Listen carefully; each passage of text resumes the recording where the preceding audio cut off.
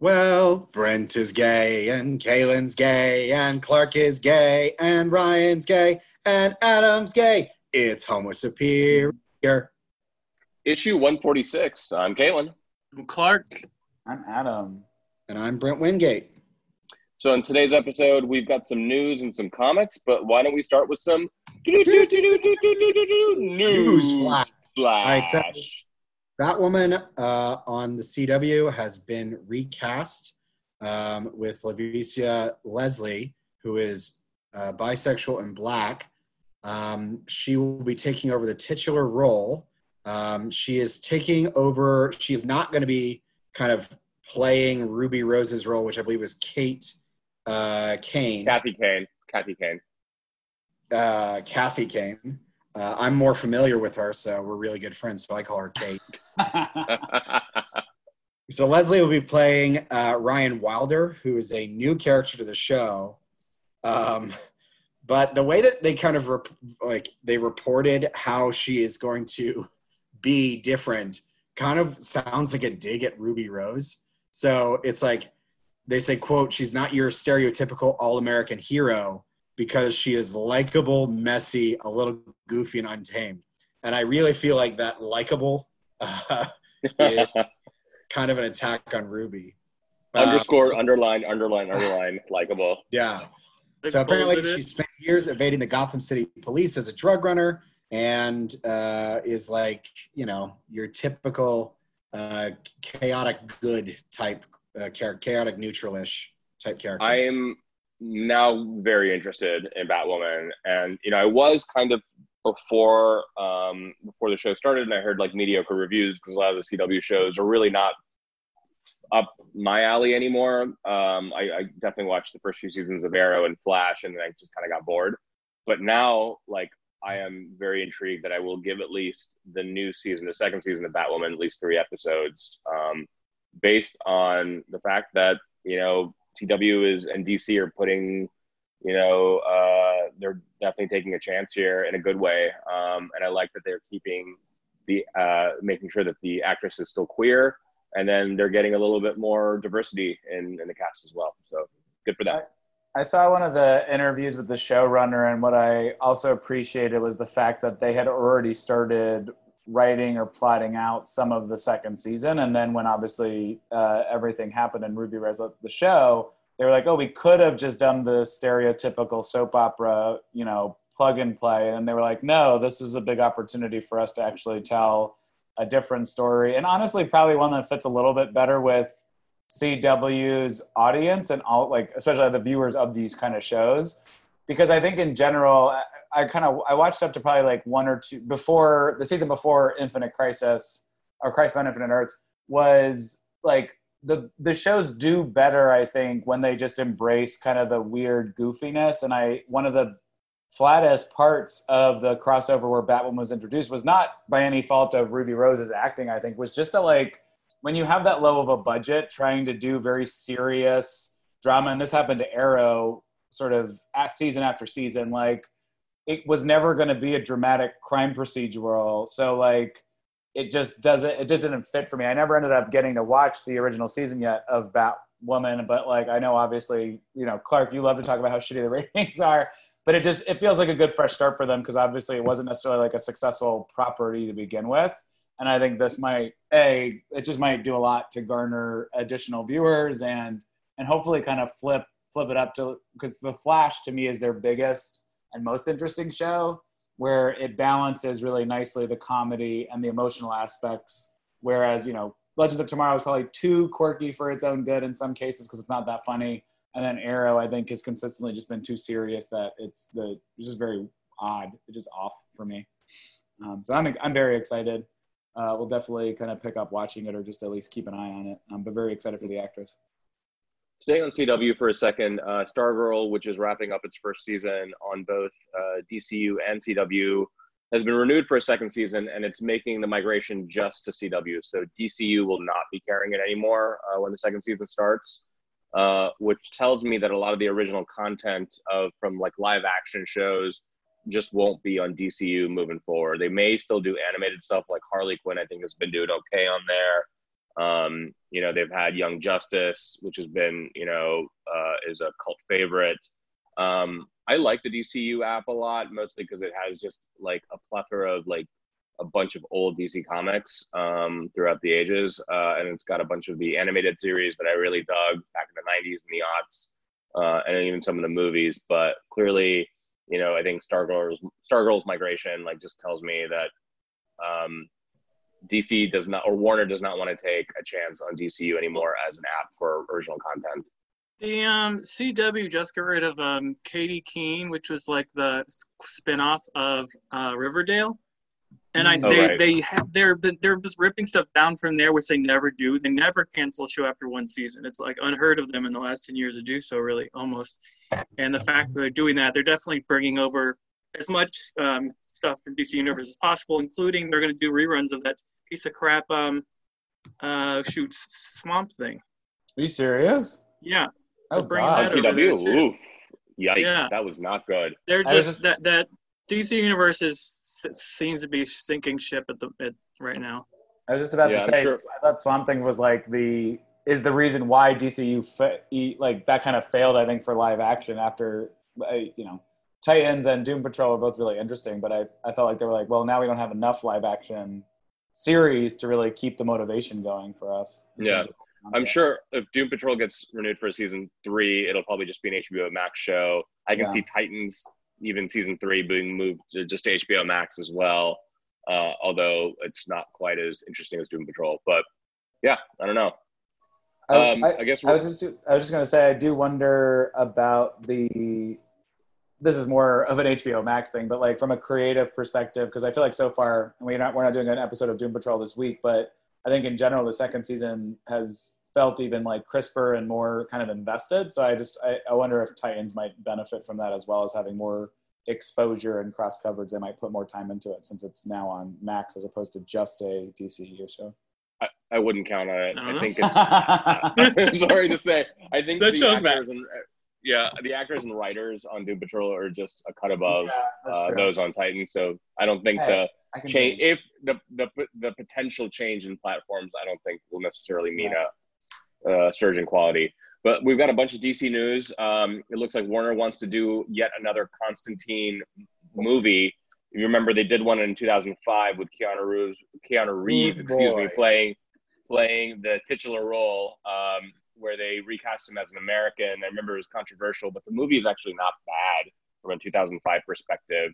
And then you had compared to most movies, it's terrible.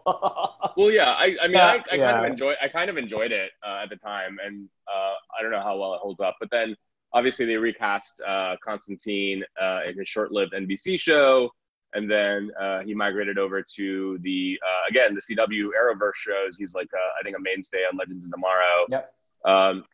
So they're going to try to do a new Constantine movie, and they want to keep it tonally similar to the Justice League Dark show that I believe will be on HBO Max, which will feature a lot of the more mystical characters teaming up together to fight, the forces of evil and darkness. So I don't know what that means, but I know off podcast, Adam, you said that you hope that they keep Constantine's queerness front and center, and I hope they do as well. I think they've definitely done that on the CW shows. I hope they make it more explicit now. No, right. The entire plot line from, I think, Legends of Tomorrow, the 3rd season, if I'm not mistaken, is when Constantine joins the team. His, it's a male love interest that is kind of turned into the big bad, or at least kind of taken by the big bad in a perspective. So and obviously in Justice League Doomsday War, the final movie for the DC animated universe, there's a specific reference to King Shark being Constantine's ex. So that was literally not shit, people were just like, oh, he definitely he bought him for King Shark. It was just a very that's what they said. No, but it was very upfront and center that DW is getting graphic. That was they were sexual allusions as opposed to down by King Shark. Yeah, no, it was really impressive to have them pull that out, and it didn't feel like a throwaway homophobic joke. It felt like oh no, these are the characters, and sure this bi or pansexual, like, demon hunter had sex with this shark that is a person, this anthropomorphic shark. So they're really going all out. So I'm excited for it. Yeah. I just watched The Devil's Advocate on Netflix because it's been a while since I've seen that movie. And I love that. He is basically hired by his father, who is the devil, to kind of get this big time law firm in New York, the city of sin. Oh, that's what that movie's about. And I like to imagine at the end, that he later decides, you know what, I've got to fight evil in all of its forms, and that's what a prequel into Constantine. I love it. I actually do believe that's what Warner Brothers were thinking in 2005, because like Devil's Advocate came out in 97 and 98, so it's like, yeah, why not? Apparently Keanu Reeves is apparently like pretty easy to work with too. Like directors love him, like other casts love him. Like he's like super chill. I think that's one of the reasons why he gets recast over and over again. It's also very attractive with age, especially. Oh yeah. Have we ever seen him have sex in anything? Any gay stuff? Not that I can. Keanu Reeves. Keanu Reeves. Have we ever seen him be gay in anything? We do see his butt in whatchamacallit. But is he being gay in it? Was he in My Own Private Idaho? I don't know. Never heard of that movie. That was a Gus Van Sant movie. Then yes. I don't know. I gotta look at it. That came out like back in like the early 90s. Hold on, Research Guy is on it. Okay. Who's Googling? Hey, keep talking. All right. The thing about Keanu Reeves is what could be said that hasn't. He was in My Own Private Idaho. All right. I like how he didn't. I like how he didn't call Winona Ryder a whore a bunch of times on the set of Dracula. Wait, did he hear that? Do that? No, he didn't. He did not. Oh. That was the news story. It was. Reports confirmed. Yep. You know who did not call her a whore?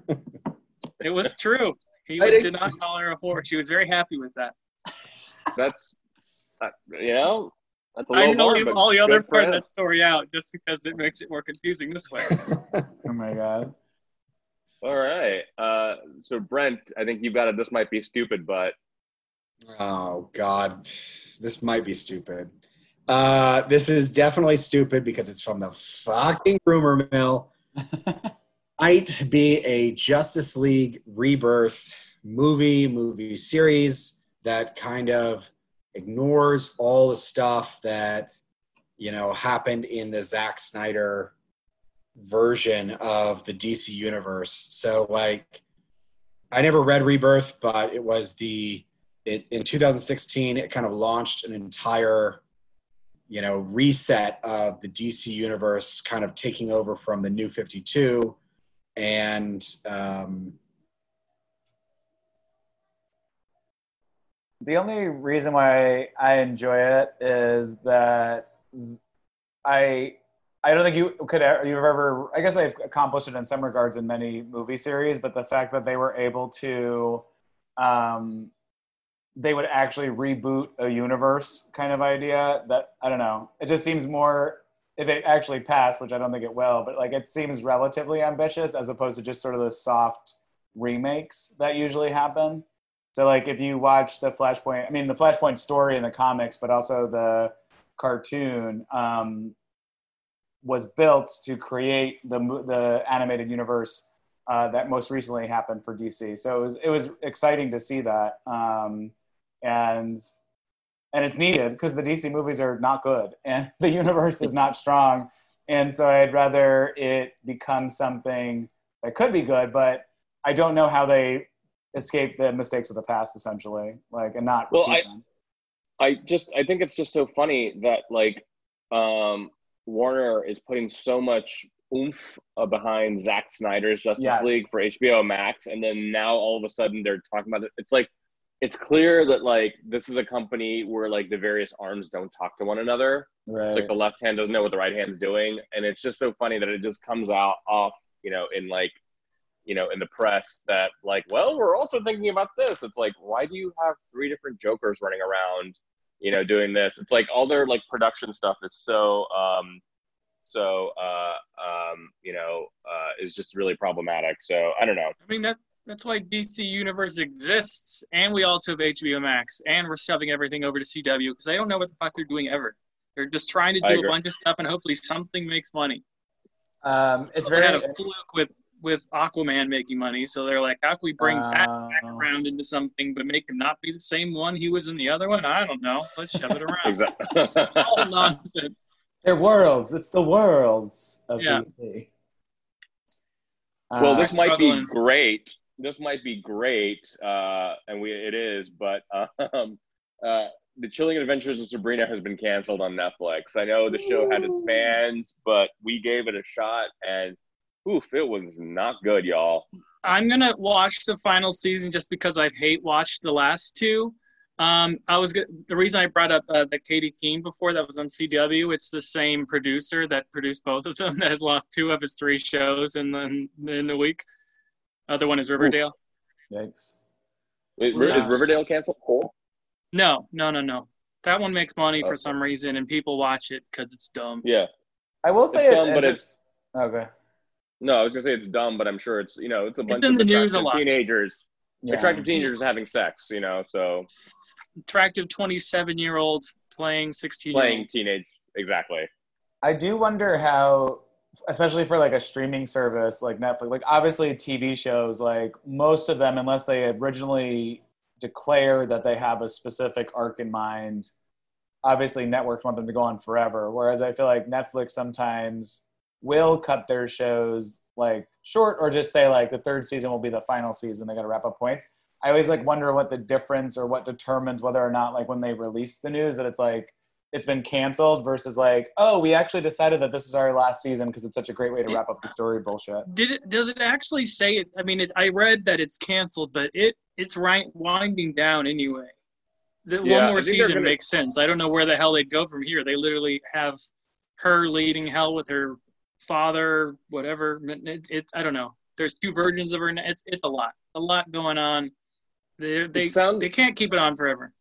It sounded like to me that like they wanted to continue it, like the showrunners wanted to continue for a little bit longer, and then Netflix was like, no, you just get like this however many episodes to wrap it up. So I wouldn't be surprised if somebody was like, there you get a whole season.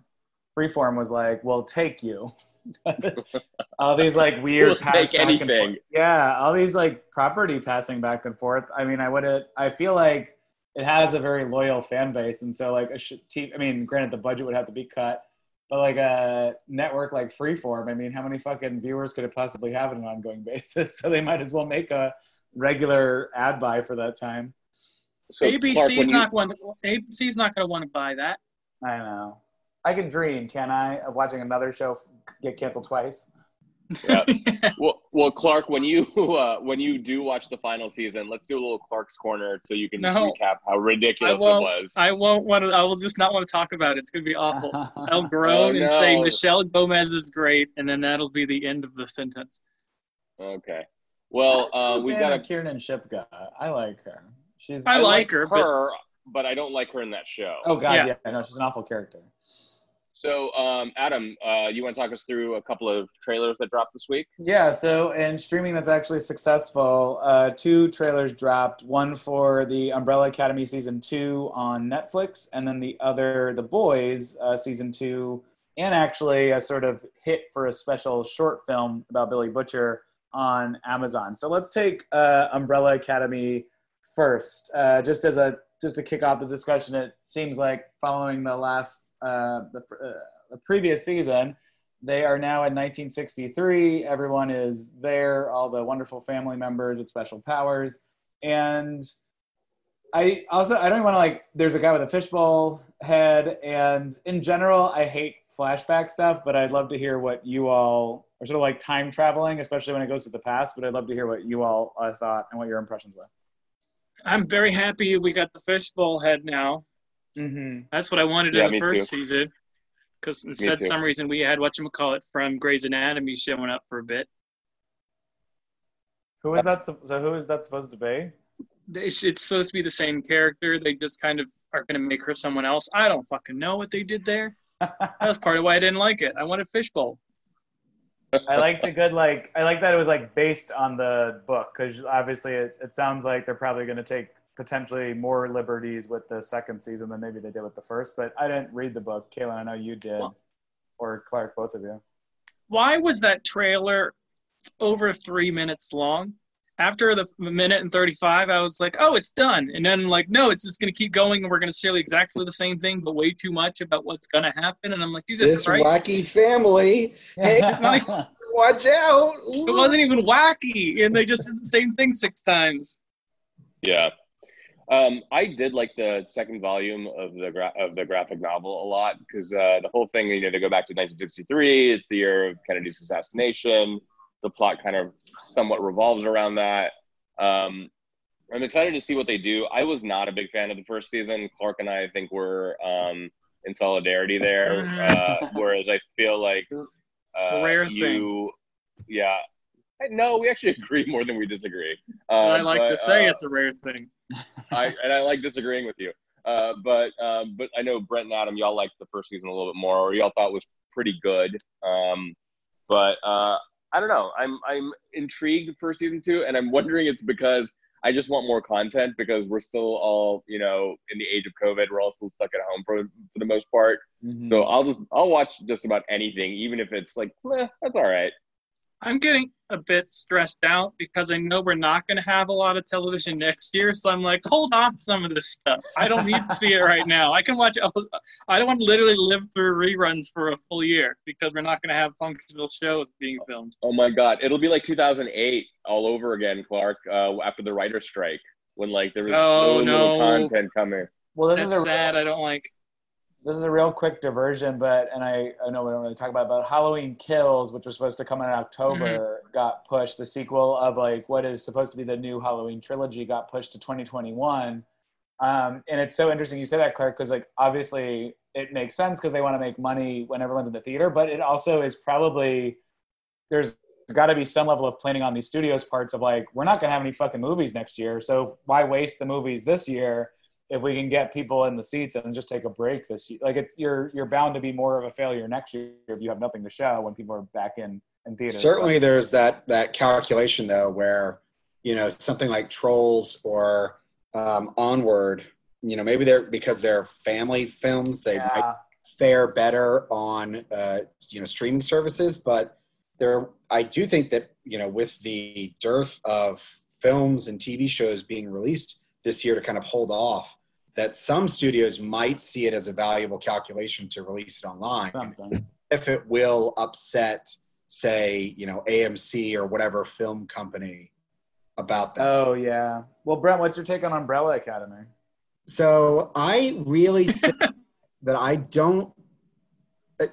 it's really hard to enjoy a time travel story after having watched Dark, because they just did so incredibly well. And we are going to have a podcast coming out where we review season 3 and you know, talk about the entirety of the show. But I get really frustrated with stories about time travel that always go back to the same major moments, the same big points in time. Like everything that you read in a textbook or you've seen on TV previously is the time periods that the years and events you should pay attention to. When if you do any cursory reading of history, there's tons of other little points that you could pick that would be great fun to explore, that had a huge impact on our history, but like no one does those. No one ever saves the world in World War One. I feel like I've never seen the thing about not talking about Dark that much, but by the fact that they purposely skipped the entire period of World War I and World War II, partially because they don't want to show their characters as Nazis, but partially because they don't do the whole, like, they don't do the who can stop Hitler kind of thing that happens in basically half of these time travel movies are Hitler and half of them are JFK. We have to go through those over and over and over and over again forever. So if you could go back in time as an adventurer, which era would you go back into time to? I'm gonna assume generous rules about that. Like wherever I go and whenever I go, I can speak whatever language just fine, and not immediately destitute. My main issue is getting smallpox or giving them some sort of like disease that they don't have existence. Right. So I gotta ruin the world by like having some like bug on my sleeve. Allergens and stuff. Very concerning. You have immunization. You have all the money you need, and you can speak the language. Go. I'd probably pick the Song Dynasty in China. Somewhere, where there's like, it's a huge amount of innovation and technological change and relatively open trade markets. So there's like a lot of diversity in major cities. I think that'd just be very interesting to go see. I think what they always deal a lot of the times with like, kill Hitler. I'll go kill Hitler. Well, I was just going to say they always, especially in U.S. shows, they always deal with slavery at the point in time that was most prominent in the U.S. But it would be interesting of like, if and when the slave trade started picking up, like could you stop that? And what would happen because of that kind of idea? Like if you had to change, like, seems like a very pivotal moment in history that would certainly send huge like waves of change. So I always find that interesting that it's obviously very American centric, but it'd be interesting to see how that kind of story. So you mean the African slave trade, not like slavery all the way back at the beginning? Exactly. Right. Like going back to like the start of the point, or even like Egypt, I think is always a very interesting, like during the great time of the pyramids is always like a really interesting time period that people don't play with as much because it doesn't feed directly into our sort of like white American context. So really it's like any plot lines that don't usually involve white Americans, I would like to see in more TV shows. Clark, what about you? I was just thinking about the phrase, the great period of the empires, a great time of the pyramids, I should say. I thought about that for a minute, but I think I want to go, and since it's me, I want to do a 2nd century Ireland, before the Norse came in and started fucking everything. Not the Norse, excuse me. They were taken over for 700 years. That would be an interesting period. Yeah. That would be interesting. Kaylin, what about you?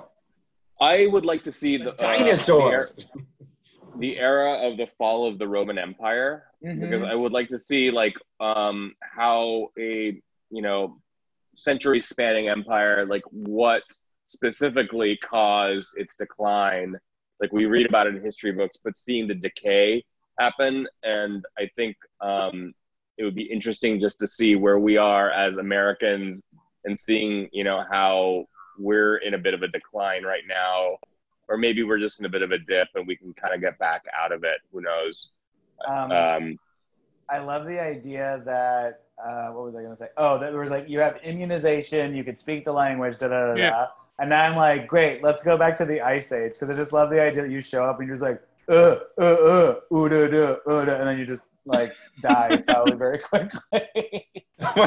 Immediately you show up and someone's so horrified by your appearing in front of them that they beat you over Exactly. But it's just Adam. Brent, Clark, and I would be just fine. Oh, they would be like, one of us. Yeah, exactly.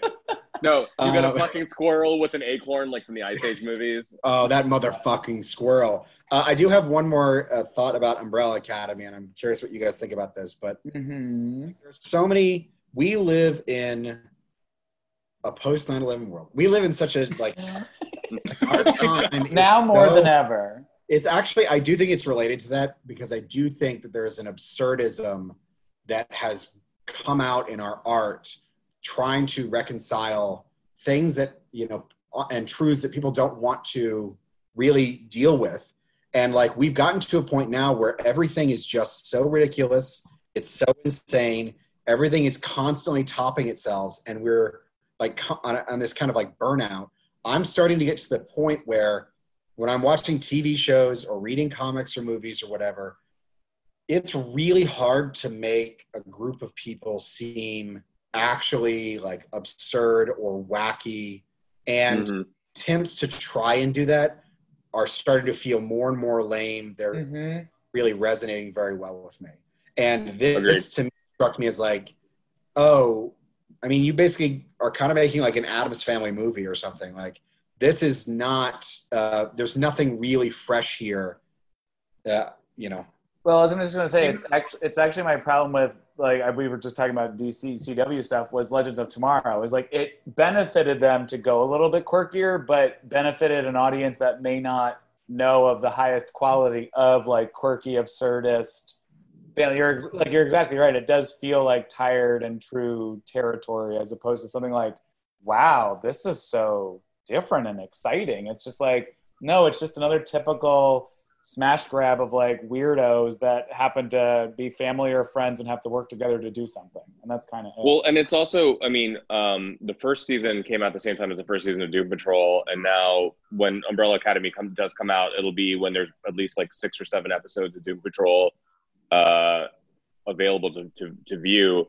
And it's like, you can't help but compare them. And when you do, Doom Patrol just seems so much more interesting and worth watching than Umbrella Academy for sure. Right. So, when you were talking, were you referring to the idiotic slap fight between Ben and Klaus in the dirt? That was like the point where I realized they were trying too hard to make this team. Yes. This is in the preview. They have the wacky slap fight in the dirt, and Klaus is dressed in some sort of like Jesus gear, basically. Yeah, I was actually. And it was like embarrassing me. What? Klaus is being a cult leader. Mm-hmm. Okay, well, he's in the cult leader outfit and slapping in the dirt his brother, and it's just embarrassing.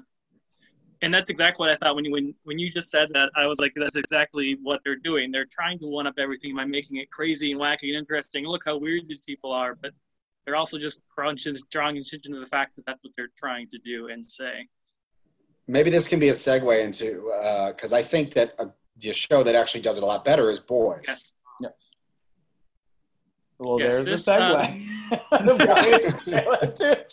Well, you were just talking about how Doom Patrol does that better. Does it better by comparison to Umbrella Academy. I think The Boys does it in exactly the same way, but not making it making it weird, not like goofy weird, but obviously violent, crazy weird instead. So there's not a whole lot in the trailer that we really take away besides lots of action, lots of cuts, lots of fun use of a famous music song. But we do know that Billy and the team are somewhat separated for a while. He comes back. They're all on the run. And obviously, all I can think of right now is like, and Superman's evil now. I forgot what the name is. But in general, the show obviously seems to pick up right where it left off. And I mean, it seems like there's a lot of new heroes. There's a woman with lightning powers. In general, I fucking love the first season. So I am very, very excited. And also, I was like, Aquaman also got a haircut. I really forgot everyone's name on it. he got his own, he cut his own hair. Right. No, I know. But it's just, in general, I'm very excited. And it sounds like, I think we all like the first season, but I'd love to hear what your thoughts were from it. The raw sexual energy of Karl Urban is unnerving. Well, that's what I was going to say from the last one quickly, how attractive number 6 is in the Umbrella Academy. The ghost, the dead one. Ben? Oh, yeah. I was like, hi, Ben. Anyways, he's a cutie. Yeah. Karl Urban. No, Karl Urban, yeah, he's a hottie. But also, I love Frenchie. Frenchie is so cute. Yeah, I like Frenchie. That's what I'm into. I mean, you all day, every day. And a fake Aquaman, clearly, but that doesn't count. I think it'll be interesting to see if because, given the popularity of the first season, having a team that's kind of put on the run and made Public Enemy #1, I'll be interested to see how they try and spin the story so that it can continue further, because being on the run forever becomes a pretty boring trope season after season. There's only so much cat and mouse you can kind of play. So interesting on that point. It's I think it could be there. I'm optimistic that it'll be really interesting, but so there's going to be a break on September 4th when it premieres. There's going to be 3 episodes that they release together. And then there's going to be the remaining 5 on a weekly basis. So it's an 8-episode series. And then actually in between that, there's going to be a sort of side story for Billy Butcher, essentially, I think, catching up everybody with what he was doing. They tried to write in what was going on with him, I think, ahead or in a second episode, and they realized that it didn't really fit. So they're attempting to kind of bridge that gap. And I actually always like those stories where it's like you might see, I'm assuming he might turn up in some capacity, like as a time jump, like him doing something, and then we get to see what's behind the scenes. I hope it pays off, but I do always, when done well, those sort of like time jumps to fill in blanks or seeing other sides of stories always tend to feel good for me when they're done well. So I'm interested in that, and I think it's a cool breather to see what happens, and it makes the show more interesting because they're not just shoving, as many streaming episodes do, I think they shove way too many plot lines together sometime, and they don't always think about how to sequence them in the correct order that feels good, because it's not based on like network 45-minute shows. It's just 45 minutes of content essentially. Yeah, The Boys is one of the few. The Boys is one of the few adaptations I think is clearly superior to the source material. Yeah. Because if you've ever read the comic, and I've read every single issue, and it is not aged well. It is full of juvenile humor, and just like problematic stuff that like is just you can't do anymore. The show the first season especially did like such a wonderful job of taking, a fairly, okay concept and really executing it well. So I am excited about the second season. Brent, what were you going to say? Oh, I was just going to add to Adam's point that I think a show that did that well was Star Trek Discovery, where they had kind of short stories that, are 15-minute kind of mini episodes that you don't really have to watch, but, occasionally you see a character come back, or they give you an opportunity to see a character you've seen before. It makes you feel more full, but also in the TV show, it doesn't feel like you're completely confused about who this character is if you haven't seen the additional materials. Right. It's an Easter egg that's done well. Yeah. Well, yeah. No, all right, Clark. Oh, go ahead, Adam. I was going to say, Boys is September 4th, and then Umbrella Academy is July 31st. Okay, as we're heading over to comics to actually talk about them, we got one big comic news. Donny Cates has had like an insane week just in terms of the amount of stuff he has geared up and said he's going to be launching 3 series. We don't know which companies they're for. One is with the creator who he worked with on Cosmic Ghost Rider, which is Dylan Burnett. And that's the one with the quote unquote big ass swords. He's got one with his wife, who's Megan Hutchinson. We don't know what that one's about. There's a third one. We have no fucking clue. Plus, another one with Ryan Stegman as well. And then another set of news we got that may be unrelated, but he is leading a series on Image Comics called Crossover, which you don't know what the crossover is going to be. Is it going to be like Wildstorm characters or just like a whole new world? Are they shoving comics together? We have no clue what's going on with that. Yeah. And, of course, in the next year or two, he's going to be bringing all of his Thor and Venom stuff to a head with the whole Null stuff, which I didn't realize until this week means fuck in Swedish. That's great. What I was just reading is that it supposedly is worse than fuck. I don't know what that means, but it is sick. It's P-H-U-C-K. It's fuck with a P-H. Yeah. Adam, you were about to say something? Oh, I was just going to say, I've heard, and I have insider info, that Crossover is just it's like a reboot and a remake of Crossfire, the 80s board game where you shoot marbles at each other. Oh, then you're going to do a CNN show that Carlson was on. Adam, he's writing it? Tell your source that they can go fuck themselves. Yeah, Screen Rant knows what it did. Wait, I just need to find a mirror and tell it to myself. Yeah, let me look into the Zoom screen. Yeah. So I didn't realize that Donny Cates was doing Crossover. I saw the headline, but like it won't be Wildstorm because that's part of DC. Yeah. But like the Todd McFarlane, Rob Liefeld shit. Who knows? I think it'd be interesting if they brought in like. They're all of a sudden like it's Walking Dead meets Saga meets Chew meets Monstrous meets a Descender and Ascender, like all the various like Image titles that are in their own little universe, and all of a sudden they're brought together for some weird reason. Kaylin, did you ever try to read the Image comics when they did that full crossover of all their series called Image United, where it was like every writer and artist wrote every single part of their character, so like 7 different artists would be in the same scenes with each of their characters fighting, and I think it only made it through 2 issues before everyone went crazy and just gave up because the writers all hated each other and the artists all hated each other and none of it worked and it was too much work and nobody can keep a deadline. Do you think they're going to actually like try to making a functional version of that with much more streamlined art and writing? I think that's probably what they will probably do. I not only read that, but do you remember Deathmate in the early 90s? It was when Image and Valiant crossed over. So it was like Youngblood and Bloodshot and like Hardcore and Wildcat. Don't forget about Blood. Blood and Shot. And like that, I remember as a kid being like, oh my God, it's all my favorite cool stuff. There was like 4 different issues and they all had a different color. It was black, red, yellow, and blue. And Valiant did yellow and blue, and Image did red and black. Clearly they would do red and black. Yeah, yellow and blue came out on time because Valiant had their shit together, but the art was pretty mediocre. Red and black were both late. Red was all the Rob Liefeld stuff, and black was all the Jim Lee stuff. And God, that was a fucking disaster of a crossover. Oh no. Valiant probably kicks themselves in the face to this day about it.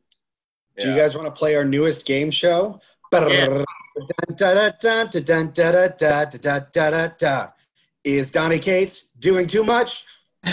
Well, he's finished. I was concerned about it until I found out he'd already finished Baby Teeth. So we're just waiting on that to come out. And that's what I was waiting to hold up for. So I'm fine with whatever he's doing or not doing right now. Yeah, and I think he's going to wrap up his Marvel stuff, too, if, like, all the Null stuff is coming to a head. So there's like, 100... Venom is definitely... He's finishing up Venom for sure in the next year. I don't know if he's going to bring Thor out of the Null stuff or if this is just, like, a 12-month thing for him. Yeah. I am excited for all his creator-owned stuff. Like, Dylan Burnett was not only the artist in Cosmic Ghost Rider, he was the artist on X-Force, the series with Young Cable before Hawks and Pox. So the art's really like fun and quirky. And then Ryan Stegman is his partner on Venom. And then like I love the idea of him working with his wife and like having a very intimate project, you know, about like about them meeting, them falling in love. I think I like seeing stuff like that. I think, when creators do that, you see a lot of like heart and soul in the end product. But why don't we go? Oh, go ahead, Clark. I was going to say, I haven't read anything that he's done that hasn't been fantastic. So even if he might be close to burnout, it doesn't seem like he is based on it. Yeah, let's just burn him out. And then, just never produce bad work. I love it. Yeah. Let's talk about some comics that came out this week. So we had X-Force number 10, the first X book we've had in about 3 weeks, give or take. Empire, Fantastic Four, number 0, and then the next volume of Deceased, Dead Planet, number 1. So starting with X-Force, it was a good thing that I reread issue number 9 before going into issue 10 because of all the Terra Verde stuff. I really like this issue a lot because I like the idea of Terra Verde being a fictional country, but them trying to develop their own version of Krakoa in order to be competitive on, the real politics stage, and it being just a horrible monster. There was like a lot of body horror stuff with like plants coming out of people's faces and eyes and ears that reminded me a lot of Midsummer that like really kind of fucked with me in a good way. I liked the interaction of Quentin Quire, Wolverine, and Domino all together on the mission. I like Jean Grey calling Beast out on his utter like bastardness. And I like the end scene, which basically confirmed the sort of the poly, romantic nature of a lot of the X characters, with Wolverine and Jean having a very intimate moment in the hot tub at Krakoa. So what do you guys think? And Wolverine saying that Colossus has a big everything Yeah. He has a big yeah, heart. I love that. I know that's not what they meant, maybe, but I was thinking it the wrong way.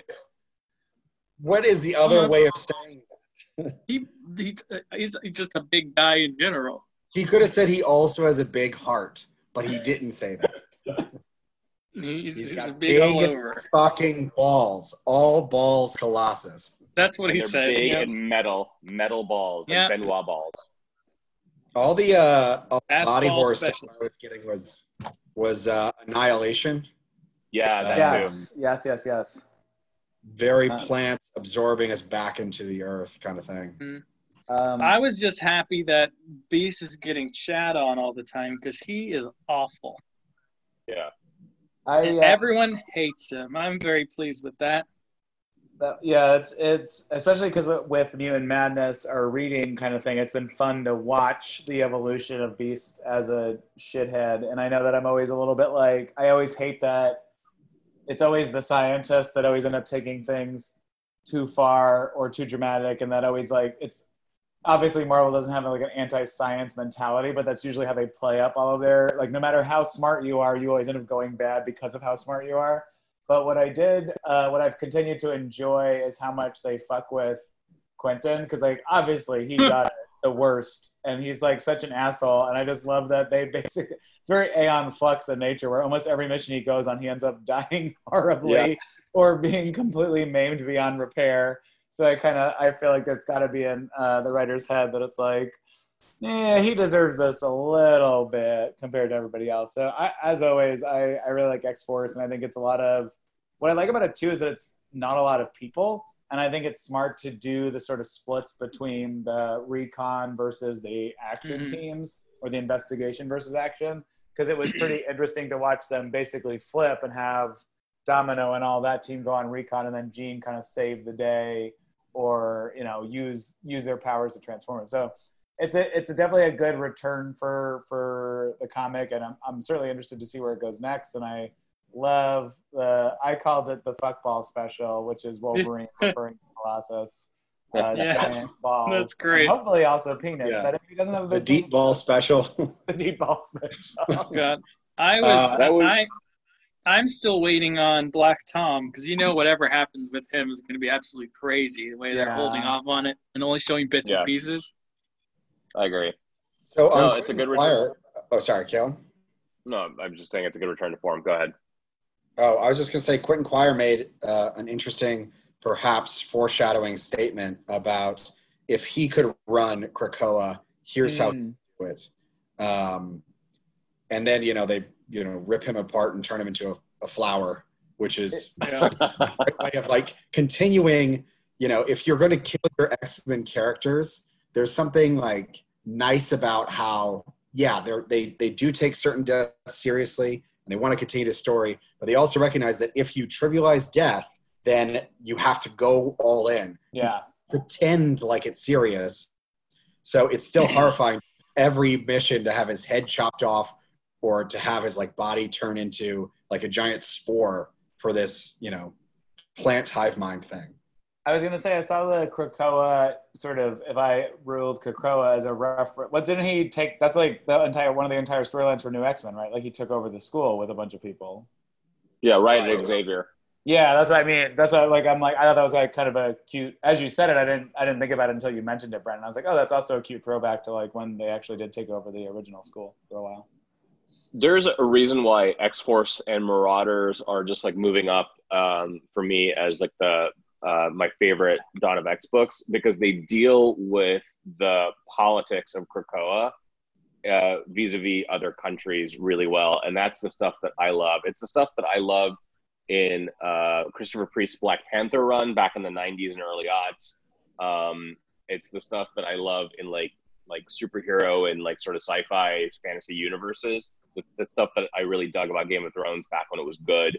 And so them delving into this, like, I'm like, yes, more. Give me more of this, of them having to be a real CIA type, Black Ops type intelligence entity within a sovereign nation. Like, it makes 100% sense. It is one of the best reasons for an X-Force type book to exist. Definitely. Shall we move on to Empire Fantastic Four #0? Let's do it.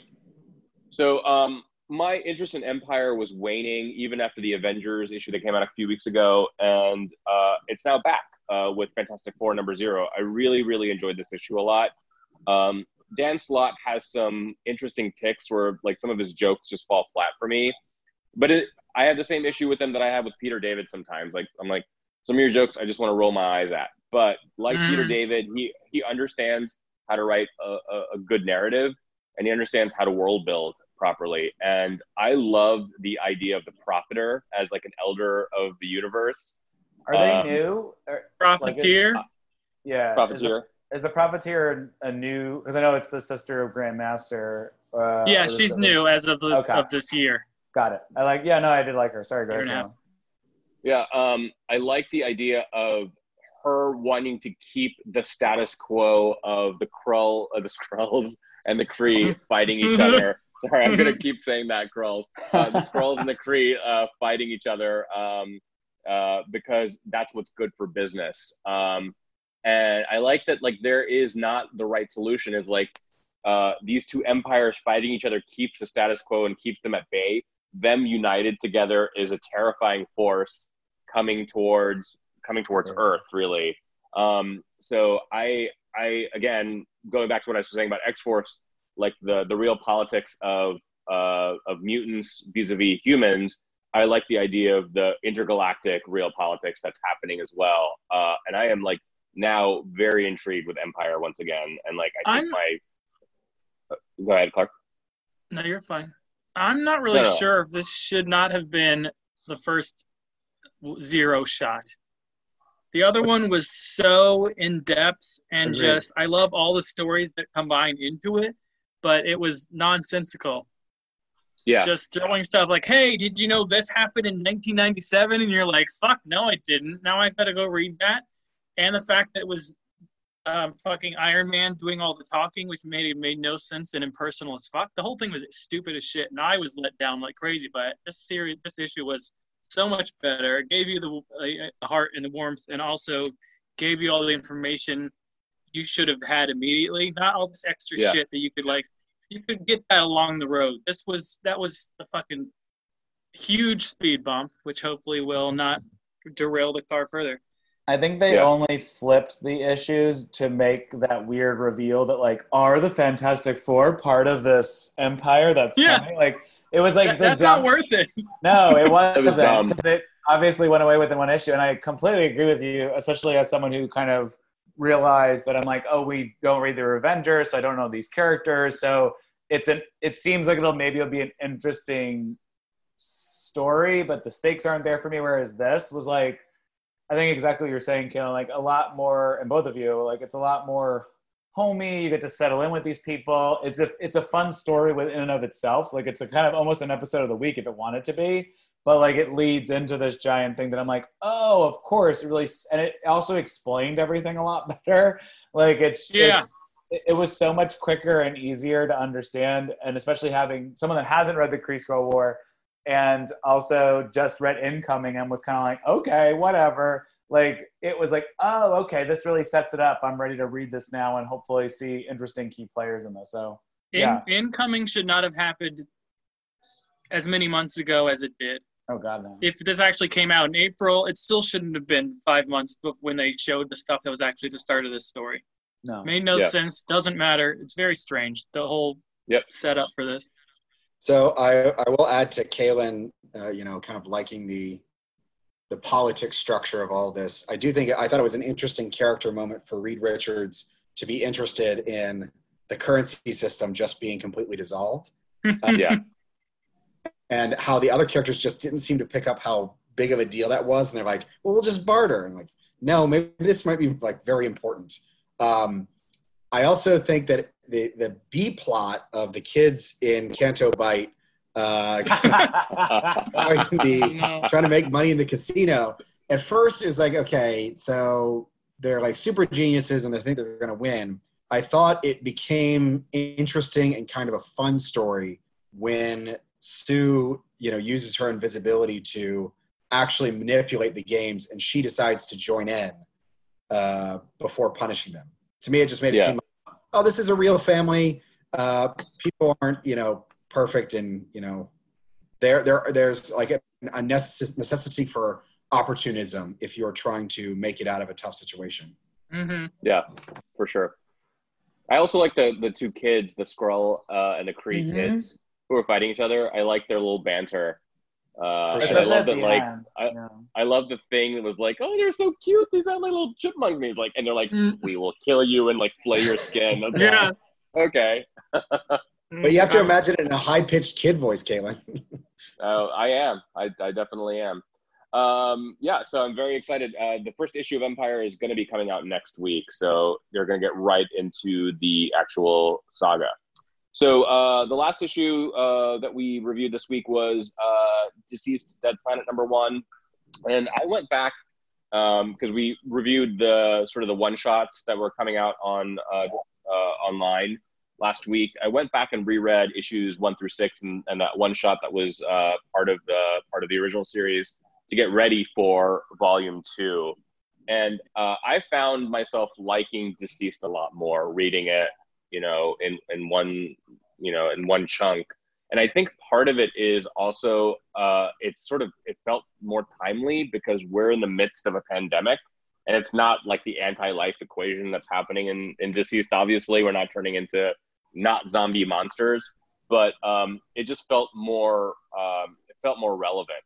I really liked the beginning of this first issue, which kind of like takes place a few years after the end of the first volume of them on quote unquote Earth 2. They get like the distress signal from Cyborg, who's just ahead after he's been decapitated by a turned Wonder Woman, and the whole thing is relying on the fact that there actually is a cure for this anti-life virus that's been going around, and so it gives this volume, even though it's going to be super violent and super dark, a little bit more hope than what was in the first volume, which was just grim dark, death. So what did you guys think? Which was actually how the story was pitched. It's going to be dark, death. I liked it. I think it's probably going to succeed so much more at the end of this as like a fully collected super edition of every single comic, and potentially like with the one-shots we were talking about, maybe even inserted sort of timeline order, because I think there's a lot in the first 6-issue series to sort of fill in to give you that heart. But this is probably my Tom Taylor Injustice love just kicking in, but like he does a really good job of like being able to just pick up with characters and like continuation of the storyline. So seeing Damian as Batman and Connor all grown up, like I thought it was a really cool connection. The time jump is huge for it. I think it like lends itself to be an actual sequel and a separate storyline while also still helping make the original better. So overall, I'm interested. Obviously, it was a pretty dramatic issue with the I will say Tom Taylor loves killing Ollie, Green Arrow, because he is constantly dying in every single one of Tom Taylor's series, or at least turning into a super zombie. But I liked it, and it continues to be. I just never really cracked the DC nut, and so like I know these characters, at least from a comics form. Like I like the cartoons and can really kind of get behind the characters, but it's usually always Tom Taylor writing these characters where I'm like, he plays their relationships really nicely, and I think that's what I like so much about it. It feels like a warm comfort as a companion piece to Injustice, because he tends to play these characters in the same perspective, but just in different universes essentially. The other thing I really liked about it is one of my favorite things about DC that's sort of been done away with over the last few years is the idea of generations. And so having, John Kent be the next Superman, having Damian Wayne being the next Batman, having Cassie being Wonder Woman, I really like that idea. Like these are mantles that are being like passed down over the years. And the rumor is in the regular DCU, is once Death Metal finishes that they're going to try to do this whole like G5 thing, which will bring back the generations. But there's a lot of conflicting information about that. But What did you guys make of Superman just sitting in the sun, consuming it? I loved it. I fucking loved it. What happened to him at the end? I thought he was thrown into the sun, right, or something?